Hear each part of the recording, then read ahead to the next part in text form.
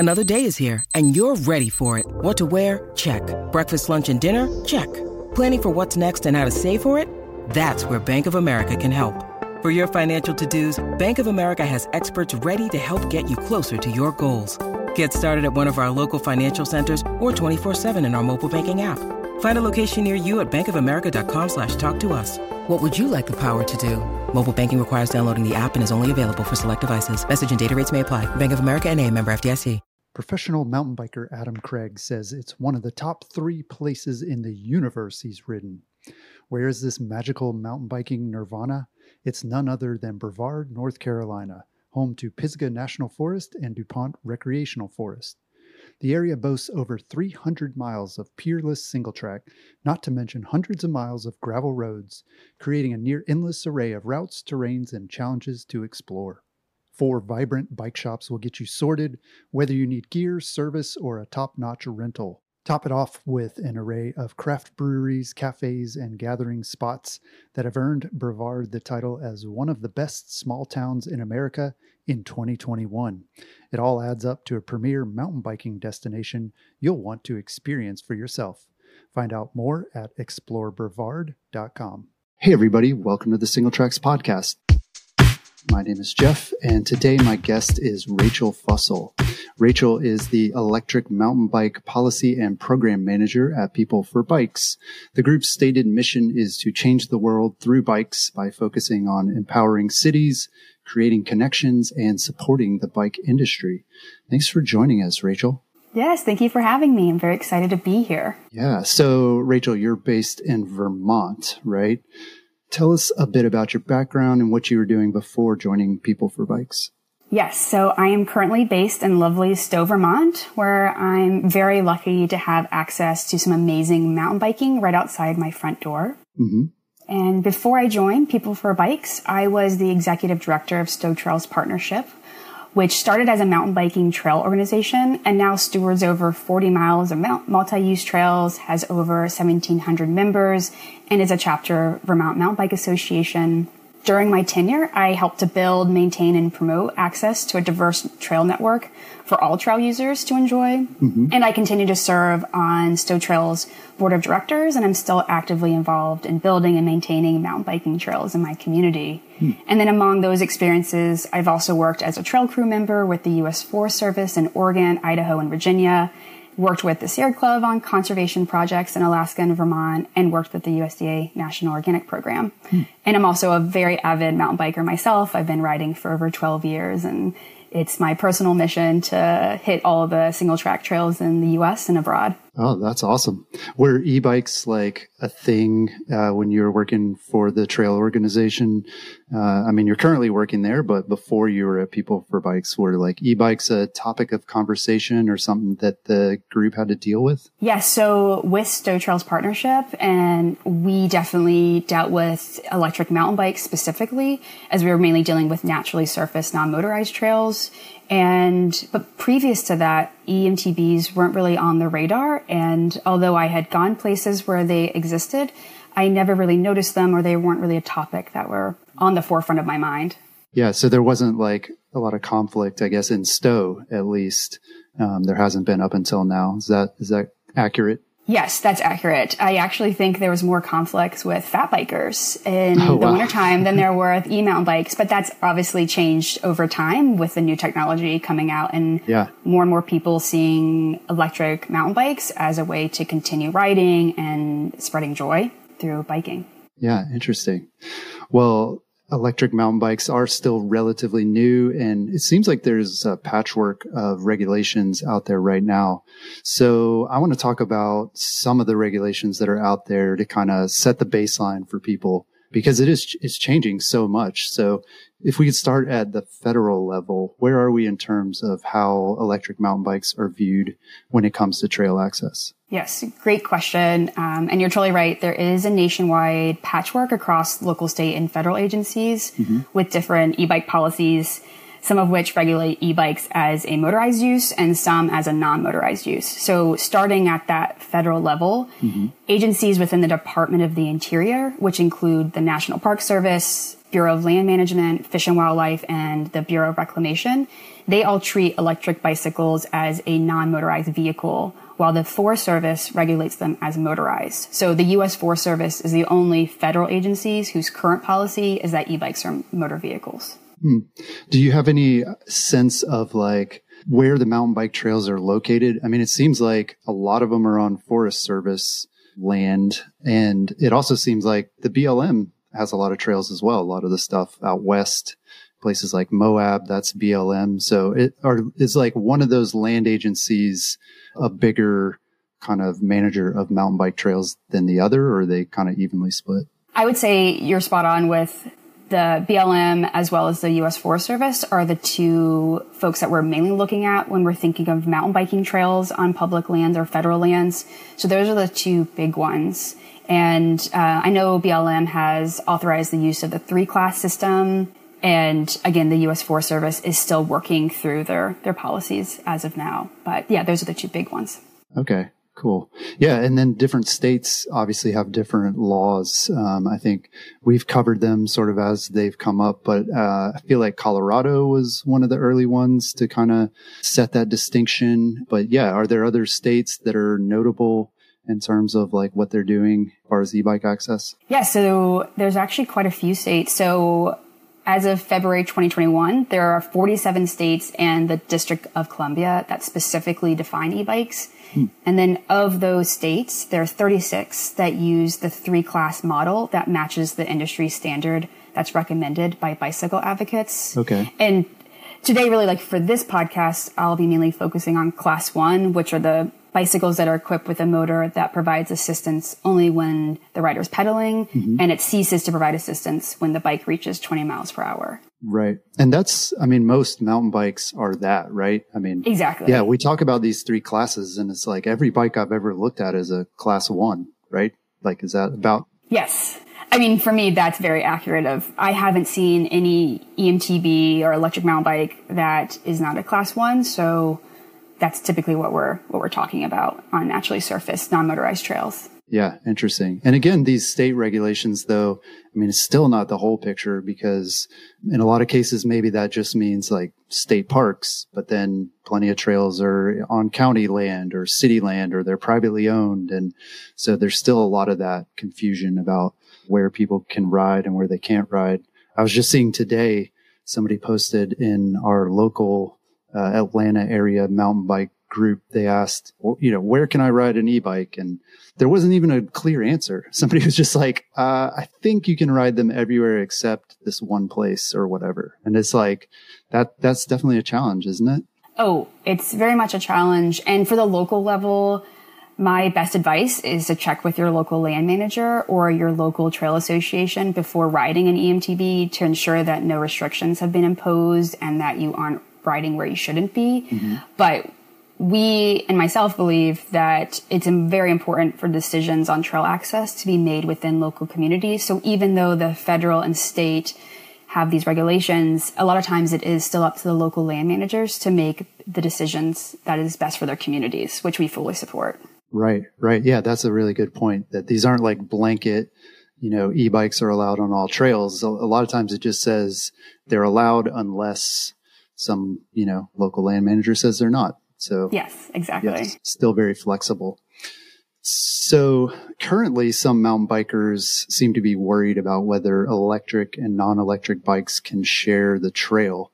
I'm curious to know if you are aware of any evidence that a conflict exists in terms of sharing trails, and what would that even look like? A lot of people mention like different speeds and things, but what are you seeing? Yes, so this is a great question. And I do believe that more and more land managers and trail users understand that Class 1 electric mountain bikes and analog mountain bikes are similar modes of recreating and can share the trail without conflict, especially once users ride or experience a trail where EMTBs exist or they're already allowed.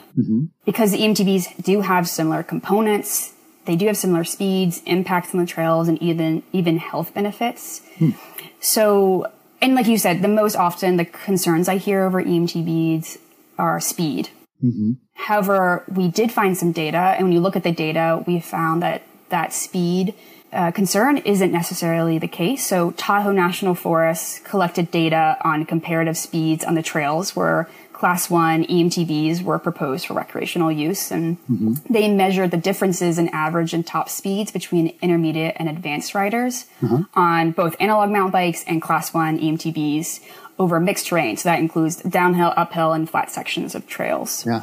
And what their results showed was that the average speed was similar between Class 1 EMTBs and their analog counterparts on flat and downhill sections of the trail, which is really interesting, right? Yeah, yeah. And then on uphill sections, the Class 1 EMTBs were able to achieve higher speeds, which makes a lot of sense because you do have the pedal assist. But those speeds range from 8 to 13 miles per hour, while analogs average about 5 to 8 miles per hour over the same sections. However, that range of differences in speed can be observed between novice and expert riders. So, interesting. The big takeaway for me, and I believe the Tahoe National Forest, is that speed is actually largely determined by rider skill and trail design, not necessarily comparing EMTBs to analog bikes. So allowing Class 1 electric mountain bikes on trails that are currently open to and heavily used by mountain bike enthusiasts will not measurably alter current patterns of use or displace other user groups that currently recreate on those trails. And the conflicts of speed really shouldn't be existing as long as trail etiquette and being kind when you're on a trail are being noted. Yeah, definitely. That's really interesting. Yeah, I'm wondering, do you know where they got that data? Was that like, because it seems like you could just look at Strava or something. You could just say, filter it by like e-bike and not e-bike. But yeah, that's really interesting data. Yeah, they actually got it. That was within the Tahoe National Forest and the eStone Connectivity Project. And they decided to actually study Class 1 EMTBs and the speeds as part of that whole progressive approach to this new form of recreation. Yeah, interesting. And yeah, I mean, the other thing that seems to be the real driver of conflict, especially between bikes and hikers, is that speed differential. I mean, obviously a biker is riding a lot faster than a hiker can walk. And it doesn't seem like, that differential is huge compared to what it would be between like a traditional bike and an electric bike. And especially once you think about going downhill. Yeah, I'm interested to know what those downhill speeds are compared to the uphill speeds. Because I feel like you're still going faster downhill than you ever could climb on an e-bike. So you're not necessarily making the hikers more uncomfortable, maybe. Yeah, so the downhill seems to be pretty similar because if you think about it, the EMTBs are typically heavier than your analog mountain bikes. So I don't think the weight difference there equates to more speed necessarily because you're still having to pedal. It's still all about your technique and how you ride a bike. So again, it's more about, are you an expert rider? Or are you a novice? And that really helps to define what your speed will be. Because no matter what bike you're riding, it's your level of riding ability, which really equates to speed and safety. Yeah. And with hikers, I do think trail design should also come into play because, for instance, if you're going quickly uphill or downhill and there are blind corners because the trail is made in such a way that there are more conflict or safety issues that arise from the trail design. Again, not just because EMTBs are inherently faster.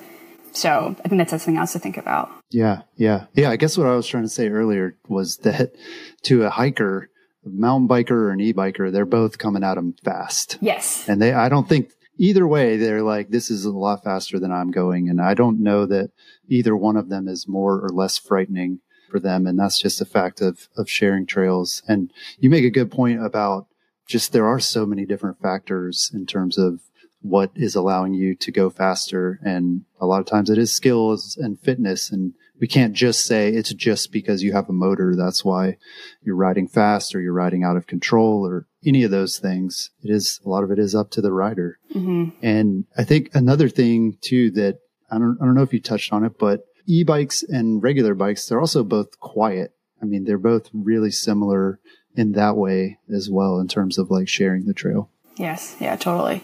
So now I'm curious to know whether our basic trail etiquette rules that most of us know and hopefully try to follow, do the rules that we currently have apply to electric mountain bikes, or do we need to update and maybe add some new rules of the trail for people who are riding electric? Yes. So I do believe that basic trail etiquette covers both EMTBs and analog bikes for reasons I just mentioned in the last question. Yeah. And I do think I need to state that while there may be individuals practicing irresponsible trail use in all user groups, I do not believe this is the case with whole communities or whole user groups. Yeah. But there was a recent study by Langford in 2015 that showed that riders of e-bikes and analog bicycles display similar safety behavior while riding. And as I also said, Class 1 EMTBs and analog mountain bikes have almost indistinguishable frames and components, making their stopping ability also similar. So we have the speed and also being able to stop the same as analog bikes. So for all those reasons, I believe trail etiquette guidelines should be the same for both types of users. But within those etiquette guidelines, we should emphasize a few points, especially as I was mentioning the uphill speed parameters. Yeah. So mainly I would point out or highlight notifying other users when passing on uphill sections, and then also yielding to all other trail users, because EMTBs can get going a little bit easier because they have the pedal assist. I have seen a lot of EMTBs on local trail networks are more likely to get off their bikes and stop because they know they can more easily start again. Oh, right. And of course, the most impactful thing that I think we can all do is, as riders, is just to be kind to everyone. I think that's a fail-safe way to create a positive impact on both other users and other bikers, and really to create a positive impact for EMTBs in your community. Yeah. And then I do think we should be improving education and understanding the basic trail etiquette guidelines and user responsibilities, because they are effective means of mitigating potential conflicts, and better education across the board will certainly expand opportunities for all users to recreate safely and sustainably on trails on public lands. Yeah. Interesting. Yeah. You make me think too that like maybe it's actually easier to be courteous on an e-bike. Cause like you said, like if you're climbing a hill, man, if you're doing 100% under your own power, like you don't want to stop because you know how hard it is to get going again. But if you're on that e-bike, you figure, what the heck, like it's no big deal for me to hop back on. Interesting. Yeah. It's something that I wouldn't have thought of unless I was doing some group rides and there happened to be an electric mountain biker in the group, and he would always get off the bike before anyone else would. And because he would kind of giggle and say, well, I can just start just as easily. It doesn't matter if I'm on a hill or a flat section or going downhill. So, yeah, it's interesting. Yeah. And maybe e-bikers are happier. I don't know. Maybe they're just out there enjoying themselves more. Could be. So now I want to talk a little bit about the areas where maybe you're seeing success in gaining trail access for e-bikes. One of the ways we've seen people getting e-bike access is through getting rules on existing trails updated, which can be controversial. You can, some people maybe don't want to see those rules changed. And then also I'm hearing a lot about gaining access through new trail builds. So, this is a brand new project. And so from the beginning, people are saying we want to allow e-bikes here. And so that's another way. So what are you seeing? Are those the two main strategies, and which ones does one work better than the other? Yes, good question. And I honestly think it's a little bit of both, although most recently I have been seeing getting rules on existing trails updated to be a good way to move forward. But the foundation, I think, of gaining trail access is enacting that 3-class model legislation at the state and federal level, because it defines and regulates those 3 classes of electric bicycles within the state's motor vehicle code, giving riders similar rights and duties to that of traditional bicycle riders. And then where land managers have provided access for EMTBs, that access is typically limited, as we noted in the beginning, to the Class 1 EMTBs that are pedal assist only. And it's critical that regulatory system be in place that recognizes these products. And if land managers don't have terms and definitions that describe the types of electric bikes that they want to allow, they won't be able to make those good decisions.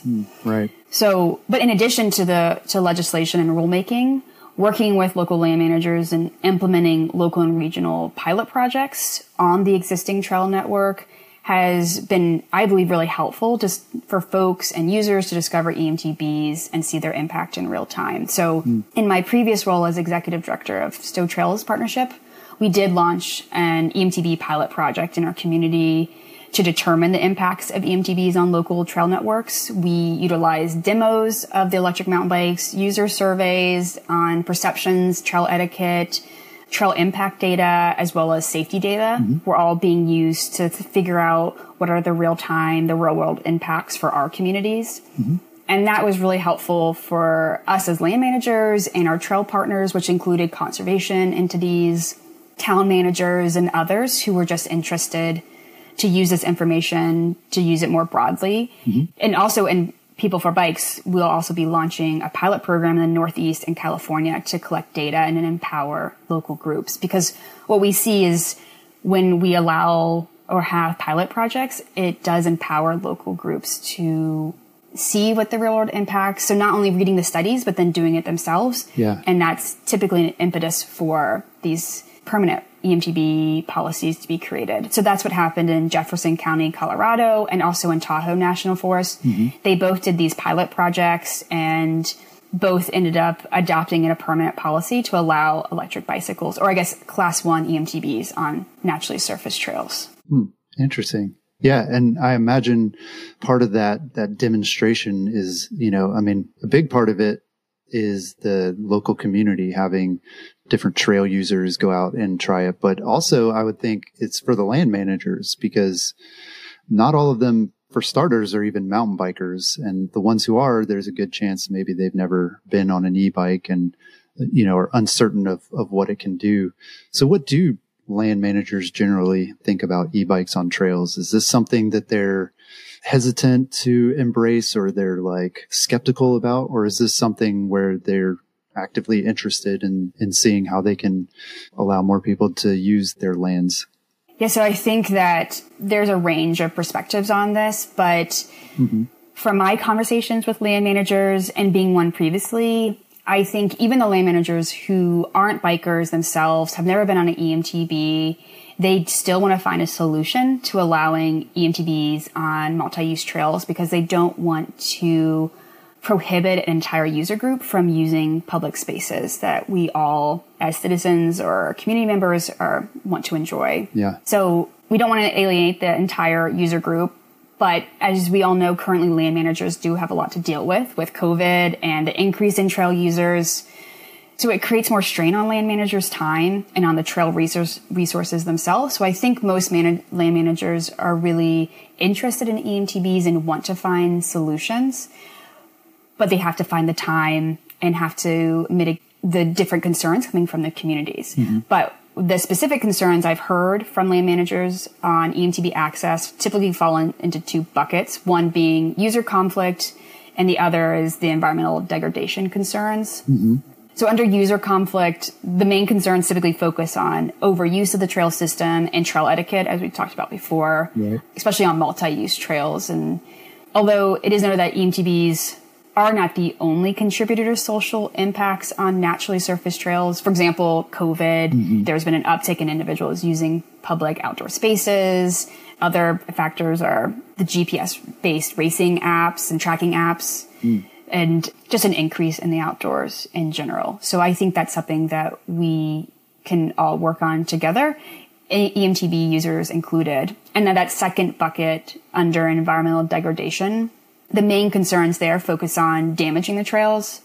However, IMBA in 2015 actually conducted a survey that probably a lot of people are aware of, and it concluded that Class 1 EMTBs are not likely to have any more impact than traditional mountain bikes or other trail users on the trail. So, and although that is the question that is most commonly cited by land managers who may not know a lot about EMTBs or mountain bike riding, it's generally seen as a misconception based on that study. Yeah. Interesting. Yeah. You make a good point that one of the big arguments is that if e-bikes are allowed, this is going to increase the number of people on the trails. But I think we can all agree that COVID probably did that much to a different order of magnitude most places. And, that will probably change once people are back to their old routines and, doing more things indoors. And so, yeah, it does seem like kind of a minor concern in light of what we've dealt with more recently. And yeah, so would you characterize land managers as a whole, though? Are they generally like a pretty conservative group in terms of like doing things the way they've always done them, or are they perhaps innovative and like always looking for ways to do something different? That's a really good question. I think a lot of the land managers that I've worked with lean more conservative in their thinking, mainly because they know they have so many issues to juggle in one trail network or one trail system or one federal agency. So they know that by adding in a new recreation or a new technology, they don't want the experience of others to be diminished because they've added something on. So I think that's why they typically are more conservative, which is why those pilot projects and having demos and studying the user perceptions and what's actually happening on the ground are so important for land managers and local communities, is because they don't want to diminish the trail experience for anyone. And that includes for EMTBs as well. Yeah. And I guess too, I mean, if we consider the word conservation, which is at the heart of what a lot of land management agencies are tasked with doing, they have to be conservative. They're trying to conserve these natural resources for generations. And so, yeah, you can't make decisions necessarily that quickly, or you really have to take a lot into account before you can say yes or no on certain uses. So it does make sense. Mm-hmm. Yeah, well said. So you mentioned that IMBA survey and study about environmental impacts due to e-bikes. Are these like objective, evidence-based facts effective in terms of gaining trail access? Or do you find that people are just they just kind of go on their gut and their feeling about like whether e-bikes are a good thing or a bad thing? So I find that land managers are really interested in the evidence-based studies, reports, or any facts that we can gather. And it's a good foundation or a good backbone to creating this, for many of the decisions being made on EMTB access, because there are these unknowns around this being a new technology and EMTB access being introduced into the recreation sphere. However, I do think for most users, many decisions I think are based on user perceptions or their, as you said, gut reactions. For example, folks who believe that like, well, I have to pedal, then so should you, or like having more of a purist mindset around the trails and biking as a sport. So, but I think if we remove our preconceived notions or our biases from the equation, which research and studies and evidence-based things do, I believe that most land managers and trail users would allow Class 1 EMTBs on naturally surfaced, non-motorized trails. And I just think, again, these studies are the entry point into the conversation and can be used as the foundation for then to have a pilot project move forward or a discussion to happen based on these studies. So I think they're really effective from my viewpoint. Yeah, that's good. I mean, and most of the mountain bikers, at least most of the commenters that we have on SingleTracks and on social media, everybody seems to want to be very rational in these discussions and point to things. And yeah, I think as a whole, mountain bikers tend to be a group of people that do choose evidence-based data, but not always. So I guess that keeps it interesting. Yes, always interesting in this space currently. Never a dull moment. Yes. Well, we're going to take a break real quick, but when we come back, we're going to talk about electric mountain bike access advocacy and some of the risks that may be involved in that. Stay tuned. If you haven't already rated and reviewed the SingleTracks podcast in your podcast app, now's the time to do it. We're randomly selecting listener reviews to read on the show, and if we choose yours, you'll get a free SingleTracks hat in the mail. Hit pause right now, write a quick review, and then listen to future episodes to find out if you won yourself a hat. Happy trails. And we're back. So, Rachel, is there a risk that advocating for e-bike access could hurt traditional mountain bike trail access in any way? This seems to be an argument that we've heard from folks for a number of years. So I'm curious to know, like, is there any evidence of this being the case or even any examples of this happening? Yeah, so I think this is something that has come up quite a bit and something that People for Bikes and myself are very focused on. But if we use that definition of Class 1 EMTBs as bicycles and not motorized vehicles, this will help prevent access threats for analog mountain bikes while allowing EMTB access. So I honestly believe that advocating for Class 1 EMTBs on trails will not hurt trail access for analog bikes, as they are specifically defined as pedal assist and categorized as a bike. And as I previously mentioned, they have similar components, speed, impacts on the trails, and health benefits. Mm-hmm. So what we're really doing is Class 1 EMTBs are simply expanding the spectrum of what a bike is. Mm-hmm. Yeah. But to your question of the biggest threat, to me, the biggest threat to access is out-of-class products on the trails. Mm. And that's likely to do the most damage to access issues. So it's really important for EMTB users to be aware of not only what they're riding, what class they're riding, but also be aware of local rules and regulations and know where they are allowed to ride before they even hit the trail. So really, I think if access to traditional mountain bikes are endangered, it's most likely that's out of class, not any bikes that are within the 3-class system or Class 1 EMTBs specifically, because they act like an analog bike in so many ways. Yeah. Yeah. I mean, that makes me think of too, like the potential for people to modify their bikes. That's something people are always worried about, that someone's going to buy a Class 1 and they're going to, hack it so that they can ride at 60 miles an hour down the trail. And that's going to get everybody in trouble.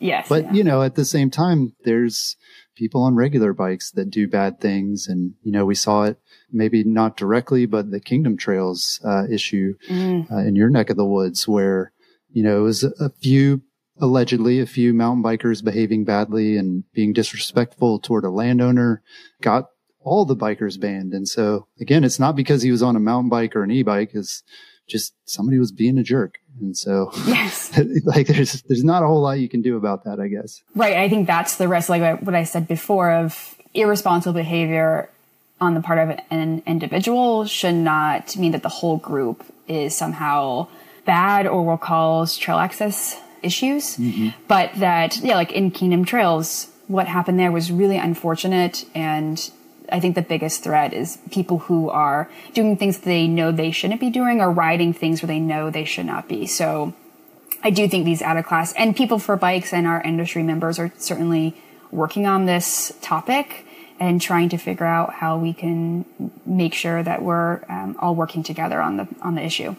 Yeah. Yeah. And to be clear, like People for Bikes it's not People for e-bikes. Like you're not an e-bike organization.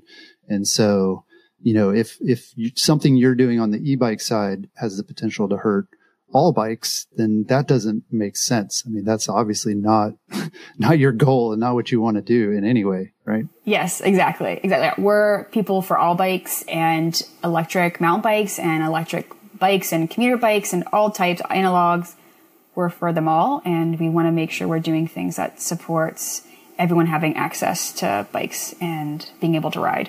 Yeah. Interesting. Yeah. And I'll share that, recently there was a story. I won't mention any of the specifics because some of this information was on background, but the story that initially came out was that a land agency was being asked to reconsider all bike access because of something that e-bikers had done, or the fact that e-bikes were using trails or whatever it was. And so we thought, wow, this is like a big story because this is an example of maybe this happening.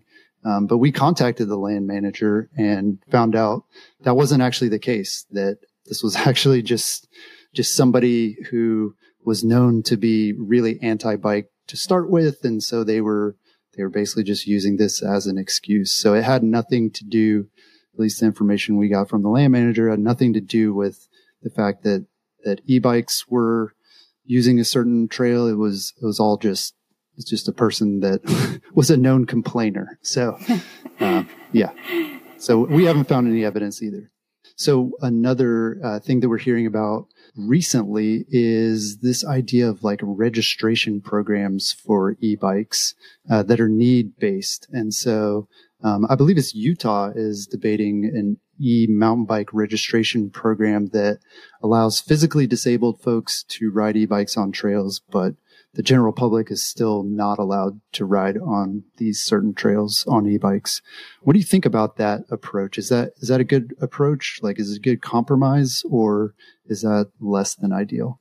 So I will say that we have several questions regarding the provisions of the bill that aim to improve access for injured or disabled bike riders. Mm-hmm. We have not been able to consult with the organizations that are dedicated to this field to obtain their opinions, because I do believe as the mountain bike community, we need to be as inclusive as possible. And that includes bringing disability organizations, adaptive organizations into the fold. Mm-hmm. So I don't feel comfortable necessarily weighing in on this, as I'm not an expert in this field. I can say that Vermont does have something similar to what Utah is proposing. And as I, in my executive director role with Stowe Trails Partnership, saw that you're supposed to have a, not necessarily a card, but you're supposed to be registered as someone with a disability before you can use an adaptive or an e-mountain bike on the trails.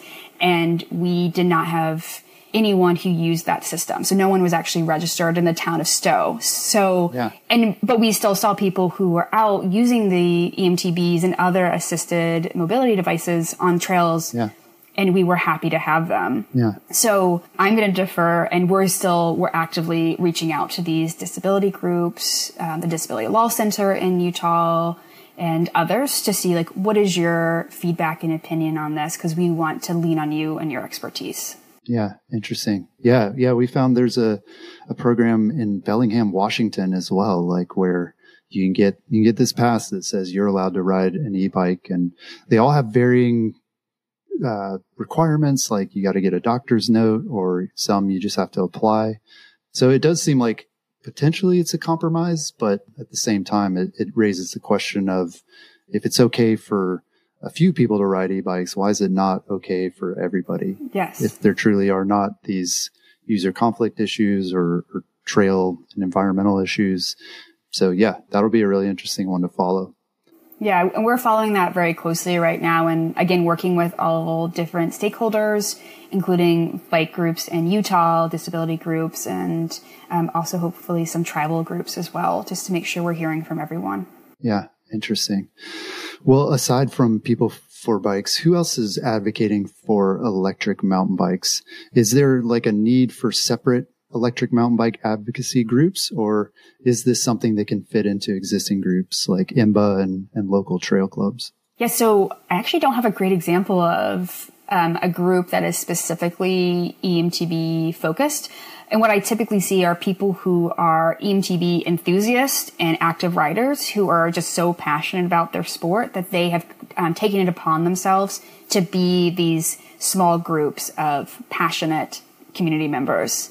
And I would love to see Class 1 EMTBs being embraced more by the mountain biking community and the existing advocacy groups and our existing structures. Because we know that EMTB riders are already in our communities, they're already riding, and they do offer a lot of passion and drive to support our existing trail groups. And I don't necessarily believe that we need separate groups, because we're all invested in the same goal, right? We're all wanting to secure access for trails, for all bikes, and we all want to get out on the trail to connect with the dirt and have fun. And no one wants to jeopardize trail access on non-motorized natural surface trails. We're all just looking, as I said, we're looking for fun and to experience the joy of riding bikes. Yeah, that really fits with what you're saying about just the goal of having Class 1 e-bikes treated just like bicycles wherever possible. And so if we're going to treat them like bikes, then it makes sense to include them in these existing groups and organizations that are super effective. And there were, in years past, I mean, you mentioned, I can't believe it was 2015 when IMBA did that e-bike study. So like 6-7 years ago at least. But I know there was like a big fragment of people that were like, I'm leaving IMBA because I'm against e-bikes, or, and it seemed like, man, maybe this is going to be like two different groups. But like you said, there are these emerging groups as well. You see them all the time on social media of e-bike users and just trying to find their place. I think it will be interesting. And ultimately, it seems best for these local clubs to embrace them whenever they can. Yeah, and even when I was at Stowe Trails Partnership and we would roll out the pilot project, we, of course, got people saying, we're no longer supporting you because you support e-mountain bikes. And I just strongly believe we are better and stronger together as a collective voice for mountain bikes, whether it's pedal assist or analog. We're all looking for the same things, and we all want to have fun out on the trails. So we're stronger together. Yeah, definitely. That's awesome. Well, finally, I want to ask you, why should mountain bikers care about e-bike access? Like, if I'm someone who's like, yeah, that's fine. I don't mind other people riding them. It's not for me. I'm going to always just ride a regular mountain bike. Like, why should I care about e-bike access? Should I just let them go it alone, or should I actually get behind it and try to support that? Yeah, this is a great question. And I think for lots of reasons, we should all care about EMTB, bike access. Like I said before, I would love to see our collective community come together and embrace this diverse user group. Mm-hmm. But one thing is inclusivity. So EMTBs do help to make our sport more accessible and inclusive, as mountain biking as a whole has generally been seen as a predominantly white and male-driven sport.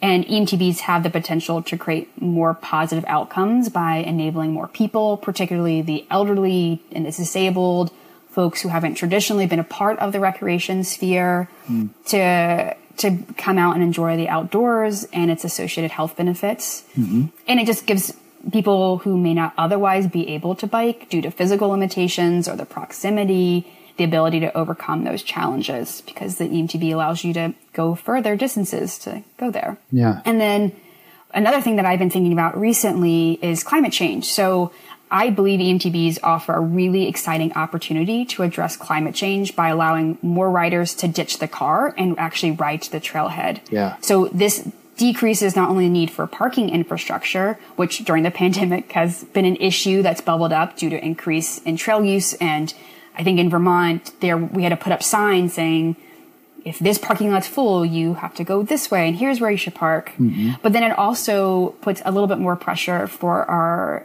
commuters and biking lanes in our towns. So like if people are using EMTBs to commute to the trailheads, they're amazing for commuting and they're amazing for recreation trails. So they kind of do it all, and they can kind of straddle that line between climate change and recreation and transportation and recreational use. Yeah. And then one other thing is that this is something for myself, and it's always been in the back of my mind as I ride, is I'm going to be getting older at some point, and my goal has always been I want to ride for as long as possible. And EMTBs allow riders of all ages to continue riding and continue finding stoke and solace and joy of being out on a bike. So EMTBs are not only are we all going to be getting older and looking for ways to continue our passion within the sport, but it's also it's really fun. EMTBs are fun is the only way to really describe it. The first time I got on an EMTB, I could chat the whole way with my riding buddies, like going uphill and going downhill. It just made it more community focused, more just pure fun. And yeah, so I think those are all my top reasons for why we should all care about EMTB access. And yeah, those are all great.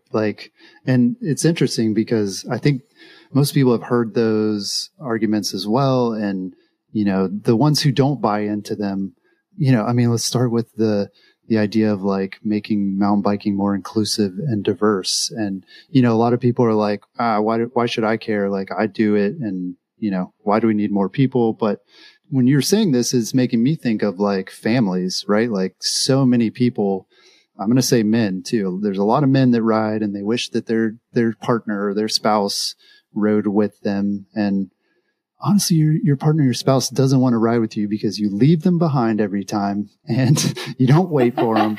And you do these rides that are hard and they get exhausted.